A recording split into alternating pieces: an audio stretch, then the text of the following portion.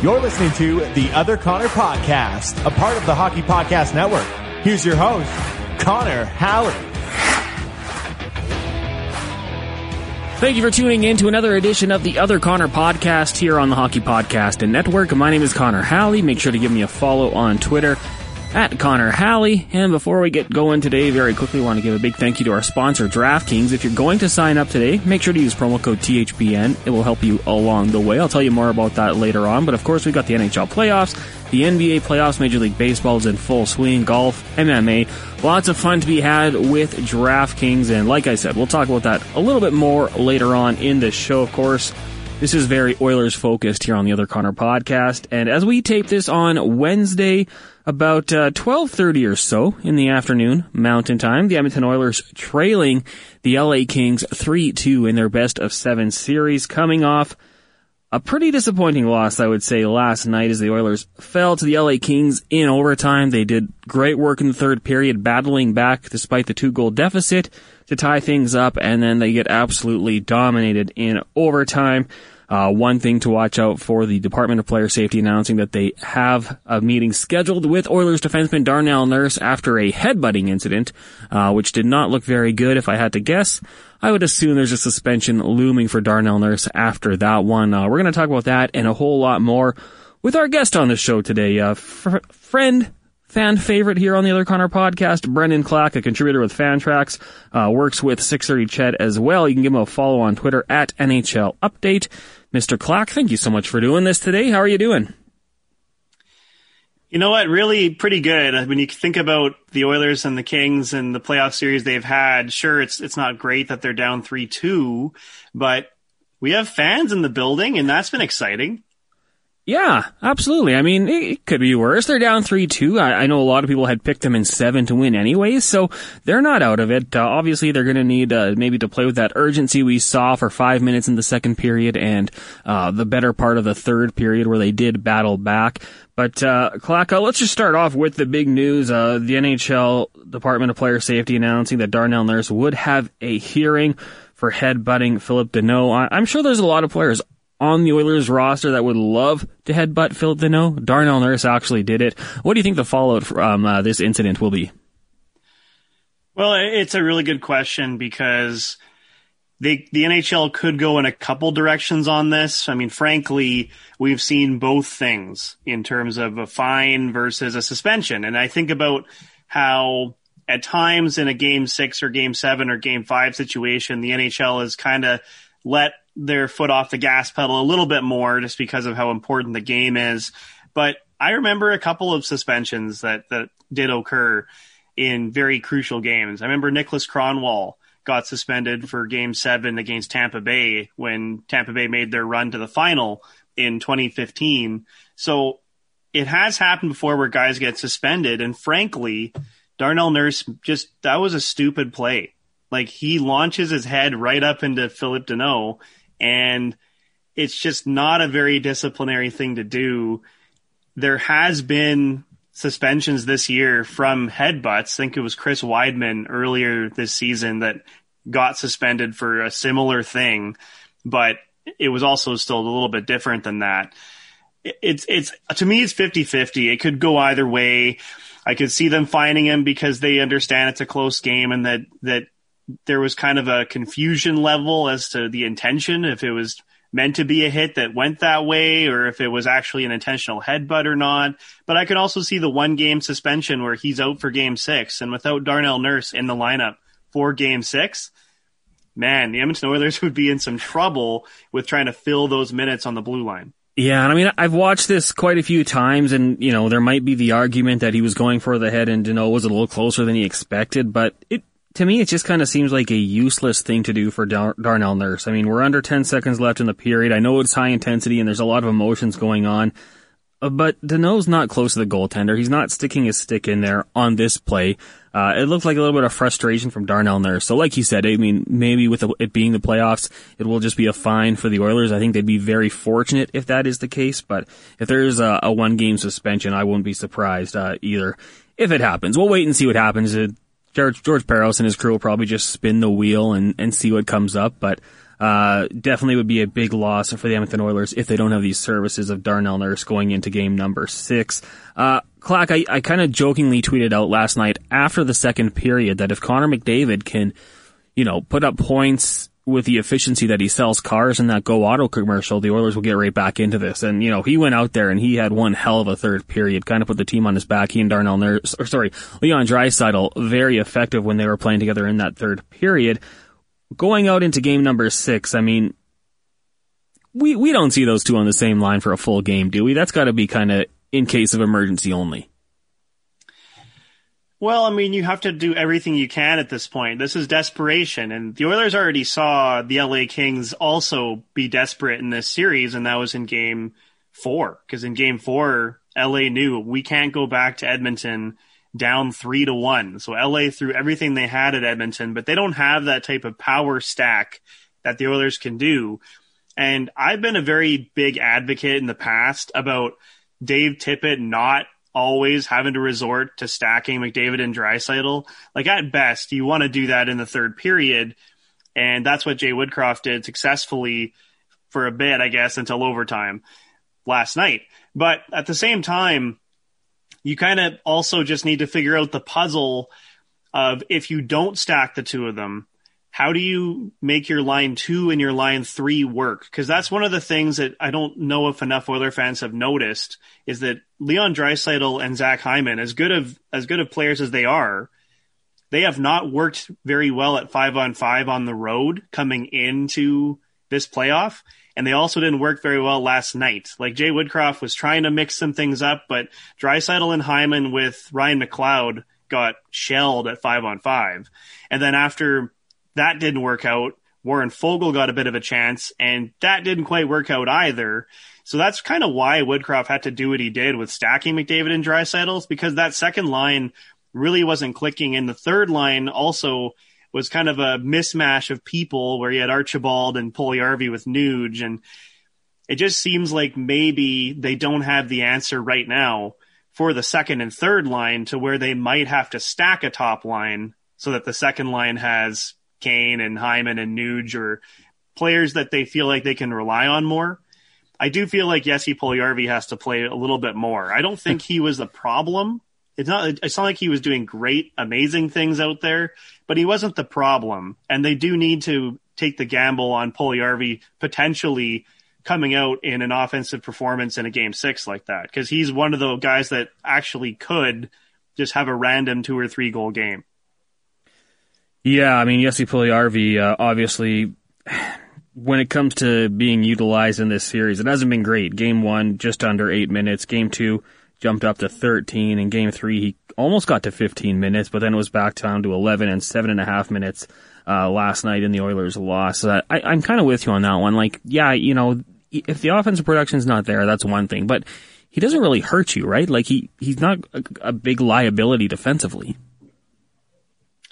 He's really good as almost a third defenseman sometimes. If he's not doing anything offensively, what he does is he hangs around the blue line and he keeps pucks in, or he he might fall a lot. That's something that he's had a problem with in this series. He keeps falling down on the ice, but even when he fell at one point, he actually got a great pass out to Connor McDavid for a chance in the second period against LA in game 5 there. So, I don't think Jesse Puljujarvi's playing his best hockey, but I also think out of the guys that are support on the Oilers that need to somehow step up in game 6, I would rely more on a guy like Puljujarvi, who probably won't get scored on, versus some of the other guys that really, Ryan McLeod is a great young player in terms of his speed and his penalty killing ability, and he's a guy that I believe in going forward. But he had a rough game in game 5, and the 4-minute penalty was really tough, because that's a puck battle that just the stick gets too high. It's a bit of a careless play. It's too bad that happened, because I think it's more of a bad bounce than a terrible penalty.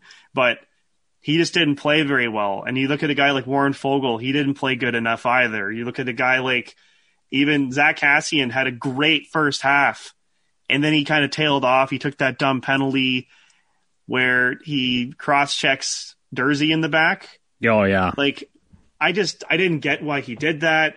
The depth needs to show up in this game 6. And I think out of all the guys that are depth for the Oilers, we know that Yamamoto can do things because he was pretty good in game 5. But Puljujärvi's a guy that at least I know he's not going to do too much bad to hurt me. It's, you bring those things up and, you look at the outcome of the game and the Oilers were right there in it, but I haven't seen too many people, and I haven't started my shift on 1260, so I haven't seen the toxicity of the 1260 inbox yet, but, on social media at least, I haven't seen too many people bring up that penalty by Kassian, right? Like kind of almost a third man in, comes in with a cross check. No need for it. No reason at all that he had to do it. Could have just grabbed them and nothing would have happened, and you're not going on the penalty kill. The McLeod one as well. I agree with you. Obviously not intentional. I know that the people out there will say you do have to be responsible with your stick, but he's making a good play. Like he's trying to battle for the puck. He goes for the stick lift, missed, and unfortunately, made the King bleed his own blood. Maybe that's, good break for the Kings. You kind of want to bleed in that situation, but just kind of some bad breaks for the Oilers. I feel like, if you're Jay McClellan, you can kind of point to those things and say, hey guys, like as close as that game was, we did a lot of damage to ourselves. We had some bad breaks, some things we got to clean up, but definitely, if they come out with that effort that they had in the third period, that desperation, definitely they can get back into this series. Now, Klak, what's the key to that? Like, we saw it for a short stretch in the second period where the Oilers took over. We saw it for a good majority of the third period when they battled back into it, and that might have been McDavid and Draisaitl, but what for you is the key to the Oilers getting that pressure and, keeping it on for the majority of a game, not just in the rare instances? Well, I think part of it's going to be coaching and part of it is going to be on the players. And for me, in terms of the players aspect, Leon Draisaitl came out and he said we didn't have our skating legs to start the game. To me, it's a thing where did they maybe go into game 5 and game 4, and because they had blown out LA in 2 straight, did they just maybe think that it's just going to come to them? And that's a possibility. It's possible that they thought, you know what, we're going to score our goals. It's fine. We can kind of come out and just contain to start the game. Like, I don't know if that's what they're thinking in their head, but it's really what it looked like on the ice. It really looked like they were just hoping for that odd man rush to just come to them. They have to come out right at the beginning of the game and forecheck and skate. And Jay Woodcroft said it. They got to shoot pucks. They had to win a face-off. Like, they have to do these little minor things to start the game, and then really that's what's going to get them going. So the players need to start with energy. That's something that they did earlier, and I wonder if those blowouts kind of led to this more lazy start that they've had in the last 2 games. But also from a coaching perspective, like I said, they need to figure out line 2. They need to figure out line 3. They clearly need to figure out the D, because on the blue line, they ended up with this weird Kulak-Keith combination in overtime, which really hurt them. Clearly, they didn't believe in the D pairs that they've gone with for the entire series. If Darnell Nurse is missing for game 6, then they have to rearrange everything. But if he's not missing, they still have to figure out, how are we going to deploy this? Do we still think that Keith and Bouchard is the best deployment, or do we need to put Kulak with Bouchard? What are we doing with Tyson Barrie? There's a few things from a coaching perspective that I'd like to see change. And part of that, too, is how the D are transitioning out of their own zone. I think that Jay Woodcroft's got to tell those D-men that you got to simplify things, because some of these blue liners like Kulak and Keith especially, both of them, and Bouchard at some points were caught with trying to make these insane passes from their own zone to the middle of the ice, or, the breakout wasn't tight. The forwards weren't back enough. So there's a few adjustments the coaching staff has to come in and make. And also with ice time. I mean, ice time wise, I think when you're taking a lot of penalties like that, it does screw with things. So that could be just an element of the game and the flow of what happened in game 5. But ice time wise too, some very weird deployments where there was a lot more reliance on the vets necessarily compared to some of the younger players. And that's what you normally see in a playoff with some coaches, but that's not really how the Oilers have done this when they've been winning. They've given a lot of balance to their players.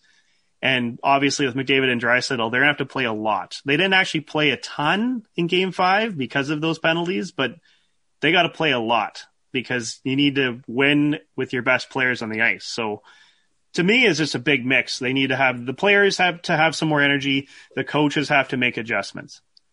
Yeah, I mean, you talk about the deployment there, Darnell and sorry, geez, I don't know why I keep saying that. I got Nurse on the mind today for whatever reason. Leon Draisaitl 20 minutes, Connor McDavid under 20 minutes, and only a minute 48 of that coming on the power play. Maybe if they could get a few more power plays, that might go a long way for them. You talked about the Oilers' defense there, and I think a lot of guys have warranted criticism throughout this series, but Duncan Keith for me is a guy, and some of it's bad luck. I mean, I look at the clearing attempt in Game 4 that hits the ref. He's trying to go glassing out, kind of an unfortunate break. In that same game, he gets caught in a bad position, but there's just some situations where Duncan Keith has me scratching my head. And, for a guy who we talk about as maybe losing some of his athleticism, but, mentally he should still be there. Like, it seems like there's some panic in his game at times. Absolutely. I think Duncan Keith had a great Game 1, and I think he had a pretty solid Game 2. And my concern with Keith throughout the series was going to be, you knew he was going to come out. You knew he wanted to prove the doubters wrong. He was going to have a strong beginning to his playoff. But I was a little worried about how long until it starts to wane on him, and how long does his body just kind of get old, because that happens to players in the playoffs when they're at an older age. So sometimes they peter out when you get farther down into the playoffs. And it doesn't happen to everybody, but I've seen it plenty of times with veterans at that age. And the thing that you do in order to combat that is you got to simplify your game, and you have to really make sure that you're in the best position for yourself to defend in case you get tired. In Duncan Keith's position, he just hasn't done that. Like, he's done a lot of these things where it's the decision making with the puck that ends up costing him and putting him in those positions where now he's screwed, where it's Adrian Kempe, one of the fastest players in the league, barreling down on him. Like, I'm not going to actually blame him 100% for not being able to pivot and come back, because I've seen that all year. Like, I've been blaming Keith for that all year. I expect that. I would rather expect Duncan Keith to know that he might be in that position and that he has to change his game so that he adjusts to that. So I get more mad at the plays before that. Like, I see it coming if Keith's going to have a guy barreling down on him, because he shouldn't be in that position. He's not a good rush defenseman anymore. He's better as a guy that's maybe in his own zone and being a veteran for Evan Bouchard at times. And at times that pairing works. But if Keith's going to have the puck and he's going to treat it like a grenade, and he's going to just turn and burn and move it, like you said, panic a little bit, that's going to put him in positions where he's going to get exposed for what he is as a player now physically. And the two plays in that game where he just kind of lazily took that puck out of his own zone rather than stopping and making a more veteran play, those are the plays that ended up in the back of the net. And that's something you expect from a rookie, but the rookie might have better legs to defend it. He doesn't. So very disappointing last game for Duncan Keith in Game 5. In Game 4, I was more frustrated with him needing to put his stick on the ice for that one Troy Setcher goal. Yeah. Because a veteran D would know that from that angle, like, as long as you get out of the way, you either block it with your body or you get out of the way so that the goalie can see it, Mike Smith can see it. And instead he put his stick on the ice in kind of another lazy, one-handed way, and that's how the deflection works. It's just it's decision-making with him that I'm kind of frustrated by, because I know he's a smart player, but he's not really showing it. And we know the speed is a problem anyway. So if he's going to put himself in positions like that, that's going to be a problem. Also, can I break something on the podcast? Yeah, what's going down? Zach Kassian has been fined $5,000 for the cross-check to Sean Durzi. So we just talked about how that penalty wasn't very good. Well, he's been fined for it now. Oh my goodness, yeah, I better retweet that right now. Well worth it, right? $5,000? Was it worth it? Like, that was... No, that was a little sarcasm. That was just a stupid play. Like, there was no use in it. It was just so stupid. Like, I get you're trying to be intense and you're trying to set the tone in the playoffs, but you go behind him, you wrap your arm around him, put the glove in his face, there's no fine, there's no penalty, and there's probably a bigger message sent, because you got to turn around and look at those crazy eyes of Zach Kassian. The cross-check's just kind of gutless to me.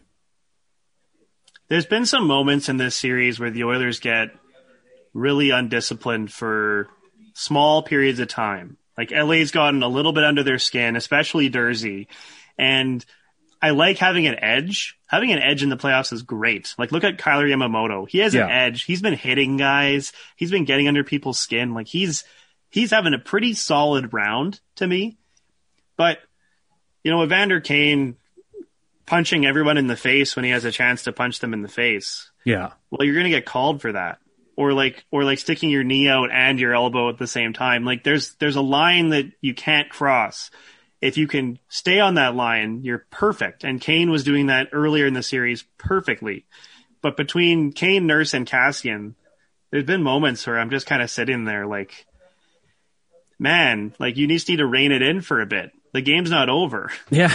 You can't be in the box. It's a good point too, because you look at the Kings and they're not angels, they're not as innocent here either, but the guys like Kopitar, Brown, even Lemieux, like, they seem to know what they can get away with. The Oilers seem to just push that line, and when the hand comes off the stick and it's a punch, you're going to the box. When it's the arms get extended on that cross check, there's going to be the arm going up. Like, I feel like there's a subtle way to do it, and the Oilers, they got to find the art of subtlety if they want to stay out of the box and avoid a quick elimination here. Just a couple more questions for you, Klak. I got to ask you about the Oilers' goaltending. Twitter can be a negative place, and there's going to be a lot of questions, and I saw it floating around there. Should the Oilers even consider going to Mikko Koskinen in Game 6? No, they really shouldn't consider that. And it's not necessarily me endorsing Mike Smith 100%, but it's just me saying, how do you put a guy in cold in a Game 6 elimination game? Mm-hmm. It's really tough on Koskinen. Like, that is not the most fair thing. If it was a guy that was injured and he's usually your starter and you get him back, like if it was Freddie Anderson for Carolina, I would say, oh, absolutely. But, Smith and Koskinen have been splitting it all year. And it's not like Mike Smith is all bad. It's a really weird game in Game 5 for him because he made some saves that absolutely saved Edmonton's ass. And then he also made some plays where you're like, it was a really odd game for him because I think without him, they probably let up 2 more goals. But with him, they let up 2 more goals than they should have. And in Mike Smith's case, he has to prove that he's the best goalie in the series. He hasn't done that in any of the series that he's been a part of the Oilers for. Like in Chicago, he got pulled. Winnipeg, Hellebuck was better. In this series, he's had moments where he's better than Jonathan Quick, but Jonathan Quick's made the saves he needs to make to win the game just a little bit more. So I do think Smith still has that potential to win you a game. And I'm still, frustrated with Mike Smith's other issues. I mean, Game 1 was still a problem. Like that's another reason why they're here, is that his gaffe in Game 1 was a game they could have won and he dropped it. But yeah, you can't go to Koskinen because it's just unfair. It's not only unfair to Koskinen, but it's just such a gamble to go to a guy that's arguably not as good as Smith, who's also cold. Hockey fans, the pursuit of the Stanley Cup is on, and DraftKings Sportsbook, an official sports betting partner of the NHL, has an unbelievable offer for the most exciting playoffs in sports. New customers can bet $5 on any team to win and get $100 in free bets no matter what, win or lose. Looking to turn a small bet into a big payday during the playoffs? With DraftKings same-game parlays, you can do just that. Create your own parlay by combining multiple bets like which team will win, how many goals will be scored, and more. It's your shot at an even bigger payout. DraftKings is safe, secure, and reliable. Best of all, you can deposit and withdraw your cash whenever you want. Download the DraftKings Sportsbook app now and use promo code THPN. Bet $5 on any NHL team to win and get $100 in free bets no matter what. That's code THPN at DraftKings Sportsbook, an official sports betting partner of the NHL. Minimum age and eligibility restrictions apply. If you or someone you know has a gambling problem, crisis counseling and referral services can be accessed by calling 1-800-GAMBLER. That's 1-800-426-2537 in Illinois, Indiana, Minnesota, New Jersey, Pennsylvania, West Virginia, or Wyoming. 1-800-NEXT-STEP in Arizona. 1-800-522-4700 in Colorado or New Hampshire. You can visit ccpg.org/chat in Connecticut. In Iowa, 1-800-BETS-OFF. In Louisiana, 1-877-770-STOP, 8778-HOPE-NY. In New York, In Oregon, you can visit opgr.org. In Tennessee, call the Red Line, 1-800-889-9789. And in Virginia, 1-888-532-3500. 21 plus, 18 plus in Wyoming. Must be physically present in Arizona, Colorado, Connecticut, Illinois, Indiana, Iowa, Louisiana, Minnesota, New Jersey, New York, Pennsylvania, Tennessee, Virginia, West Virginia, Wyoming only. Minimum $5 deposit required. Eligibility restrictions apply. See DraftKings.com/sportsbook for details. Klak, 2 questions for you. One more about this Oilers series. One more, I'm going to go a little off the radar, so be prepared for it. Now, this is Oilers-based podcast, so a lot of the questions are going to be surrounding the Edmonton Oilers. But we saw Adrian Kempe, 35 goal scorer for the LA Kings this season, kind of find his groove last night, scoring 2 goals, obviously the overtime winner. Not the best play by Duncan Keith trying to defend it, but I like how Kempe got that left leg out to shield it. Thought that was a kind of a sneaky good play by him. But Philip Deneau, 5 points, Kempe 5 points, Moore 5 points. They kind of get in this balanced scoring from them. What did they do going into Game 4 to change what they were able to change and what they could control to get the victories?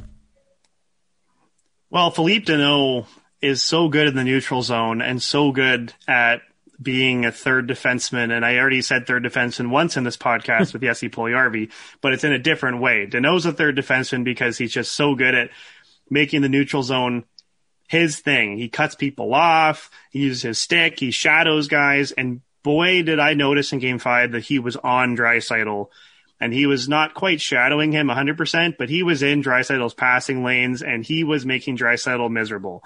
And they actually had to kind of get Draisaitl away from Deneau in the third period strictly because of that, aside from other things in terms of needing to win the game and whatnot. But the LA Kings, like, the only way that you're going to beat them when they're kind of throwing out that 1-3-1 is you're going to have to get pucks in deep, and you're going to have to make their D pay for it physically. You're going to have to go in and hit people in the corner. The Oilers really like to do rush stuff. They really like to go on the rush and just kind of, as a unit, go for that one big play. And the Kings are doing a good job at shutting that down, and Deneau's a big part of it. And Trevor Moore, too. I mean, Trevor Moore is a little energy bug. Same for Blake Lizotte, who I think's had a great series. Mm-hmm. But those guys are going to get on you in the neutral zone, and they're going to try to cut you off. And you're going to have to go in and really make them pay physically and dump pucks in. And I don't love dumping pucks in as a strategy most of the time, but against this team, you're going to have to try a little more, and you're going to have to do a little more because they're trying to prevent that speed, and it's working for majorities of the game, unless it's Connor McDavid, in which case, good luck, because he's had a great series and he can beat a 1-3-1. But the other lines not necessarily can do the same thing. By the way, Darnell Nurse suspended for 1 game for headbutting Philippe Deneau. So we now know that Darnell Nurse is not going to play in Game 6. Man, you get those notifications quick. That's how you do it on NHL Update, eh? That's how we do it. And now it's 2 different things broken on the podcast. Man, how about that? Maybe we should just keep you going here a little bit longer. I know Lowtide's probably just pissed right now because he didn't get a break those during his show from 10 a.m. till noon on TSN 1260. I'm sure as I look into the 1260 studios right now, I'm sure Matt and Tom Gazzola are talking about that. So that gives us something to talk about on the Jason Gregor Show today. Klak, love you breaking those things. I keep saying one more question. Are the Oilers going to make this a 7-gamer? Well, now let's answer the whole Darnell Nurse has been suspended, what happens question. And that ties into if they're going to make it a 7-gamer. So now on the left side, how do you deploy the ice time of those D-men? Brett Kulak, Duncan Keith, and I imagine it'll be Chris Russell over Philip Broberg, but we'll find out. Yeah. But I imagine it'll be Chris Russell. And I just look at that left side and I think, do they have a chance now? I mean, Connor McDavid had basically 4 points. He had 3 points, but the fourth one was not a fourth because of the one King getting his stick in the middle of the pass. Could have been a point. Could have been a point. Some stats guys would have given to him. Exactly. McDavid was incredible, and they still couldn't get it done. Now you're taking away Darnell Nurse, and the top left-hand D is Duncan Keith, who just got blown apart last game. Well, here's how they're probably going to have to win the game. It's going to be 5-4 if they win the game. They have to make it a track meet, because if LA makes it a grindy thing, a grind fest, I don't think the Oilers have the blue line right now where they actually can transition the puck well enough and get it out of their zone. Because without Nurse, who's kind of their best guy at that, like Bouchard's their best passer, but Nurse is their best guy to skate it out of trouble, they might get hemmed in quite a bit if the LA Kings are able to successfully grind it out and do this. So they're going to have to skate, and they're going to have to dump pucks in. They're going to have to be physical, and it's going to be up to the forwards at this point, because the D is now very, very wounded for this game. Like they're going to let up chances, and I think there's going to be some goals that LA scores. So the Oilers forwards are going to have to chip and chase and get pucks to the net, and they're going to have to make it a little bit of a track meet here in terms of getting enough goals to win the game.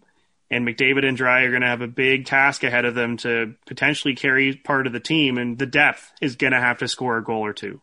Yeah, I mean, have to do something. The Oilers just might have to go out there and score 8 goals. That might be the safest way to ensure victory in this one. So what are you thinking? Duncan Keith goes and plays with Cody Ceci on the top pairing?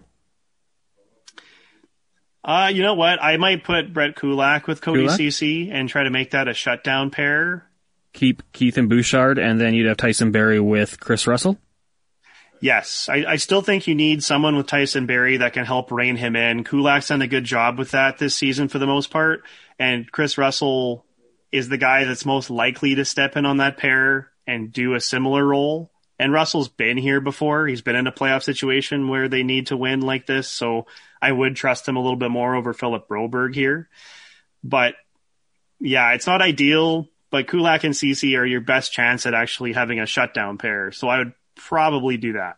I think the Cowboys coming in to score a goal for this one. Chris Russell just waiting in the wings for this moment. Klak, it's going to be interesting. I love that news breaks as we do this podcast, so I'm going to try to get it out to the people as fast as possible. My final question for you, I said I had one non-hockey related. It is football related. What did you think of the New England Patriots going Cole Strange in the first round, the guard out of Chattanooga?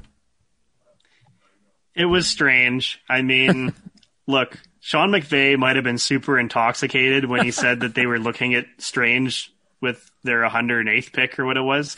I think he wasn't lying.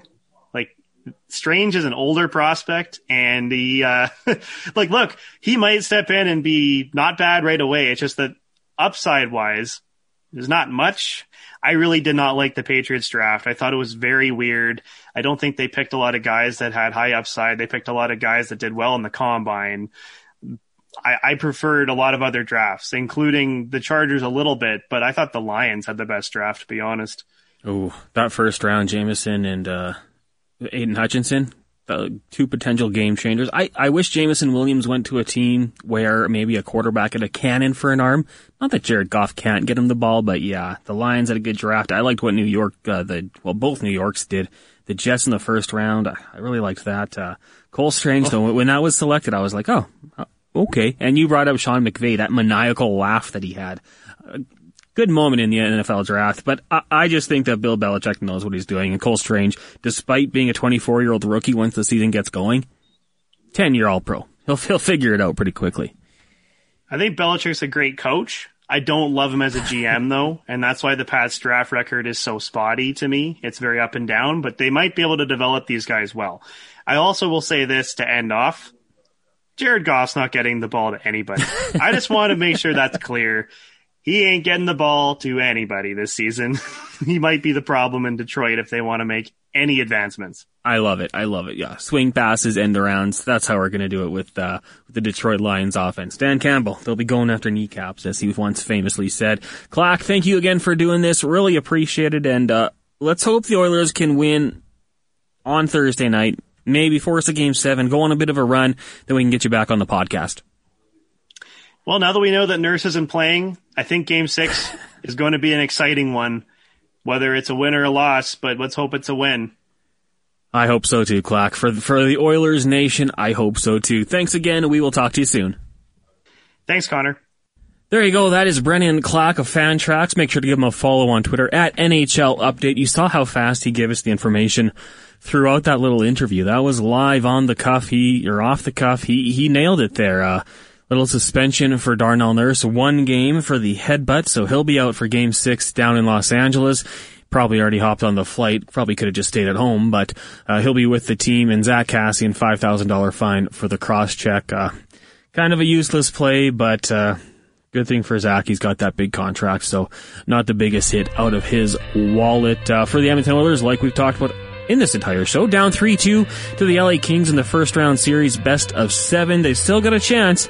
They've got to win 2 straight. It's not impossible, but it certainly will be tougher without Darnell Nurse in the lineup. For pregame coverage of the game on Thursday on TSN 1260, we'll got you covered. Tom Gazzola, former NHLer Matt Kassian, Dennis Bergenstein of the fourth period, and myself. If you want to tune in, we'll go 6 o'clock until puck drop. That's on TSN 1260 on Thursday. We'll do the same on Saturday if there is a Game 7, and we'll just wait and see what happens. We'll have another podcast before then. Probably drop another podcast on Friday morning for those of you who would like to tune in, and I do appreciate you tuning in to this episode. Got to thank Brennan Klak as well. Got to thank the Hockey Podcast Network as well as DraftKings. If you're going to sign up today, make sure to use promo code THPN.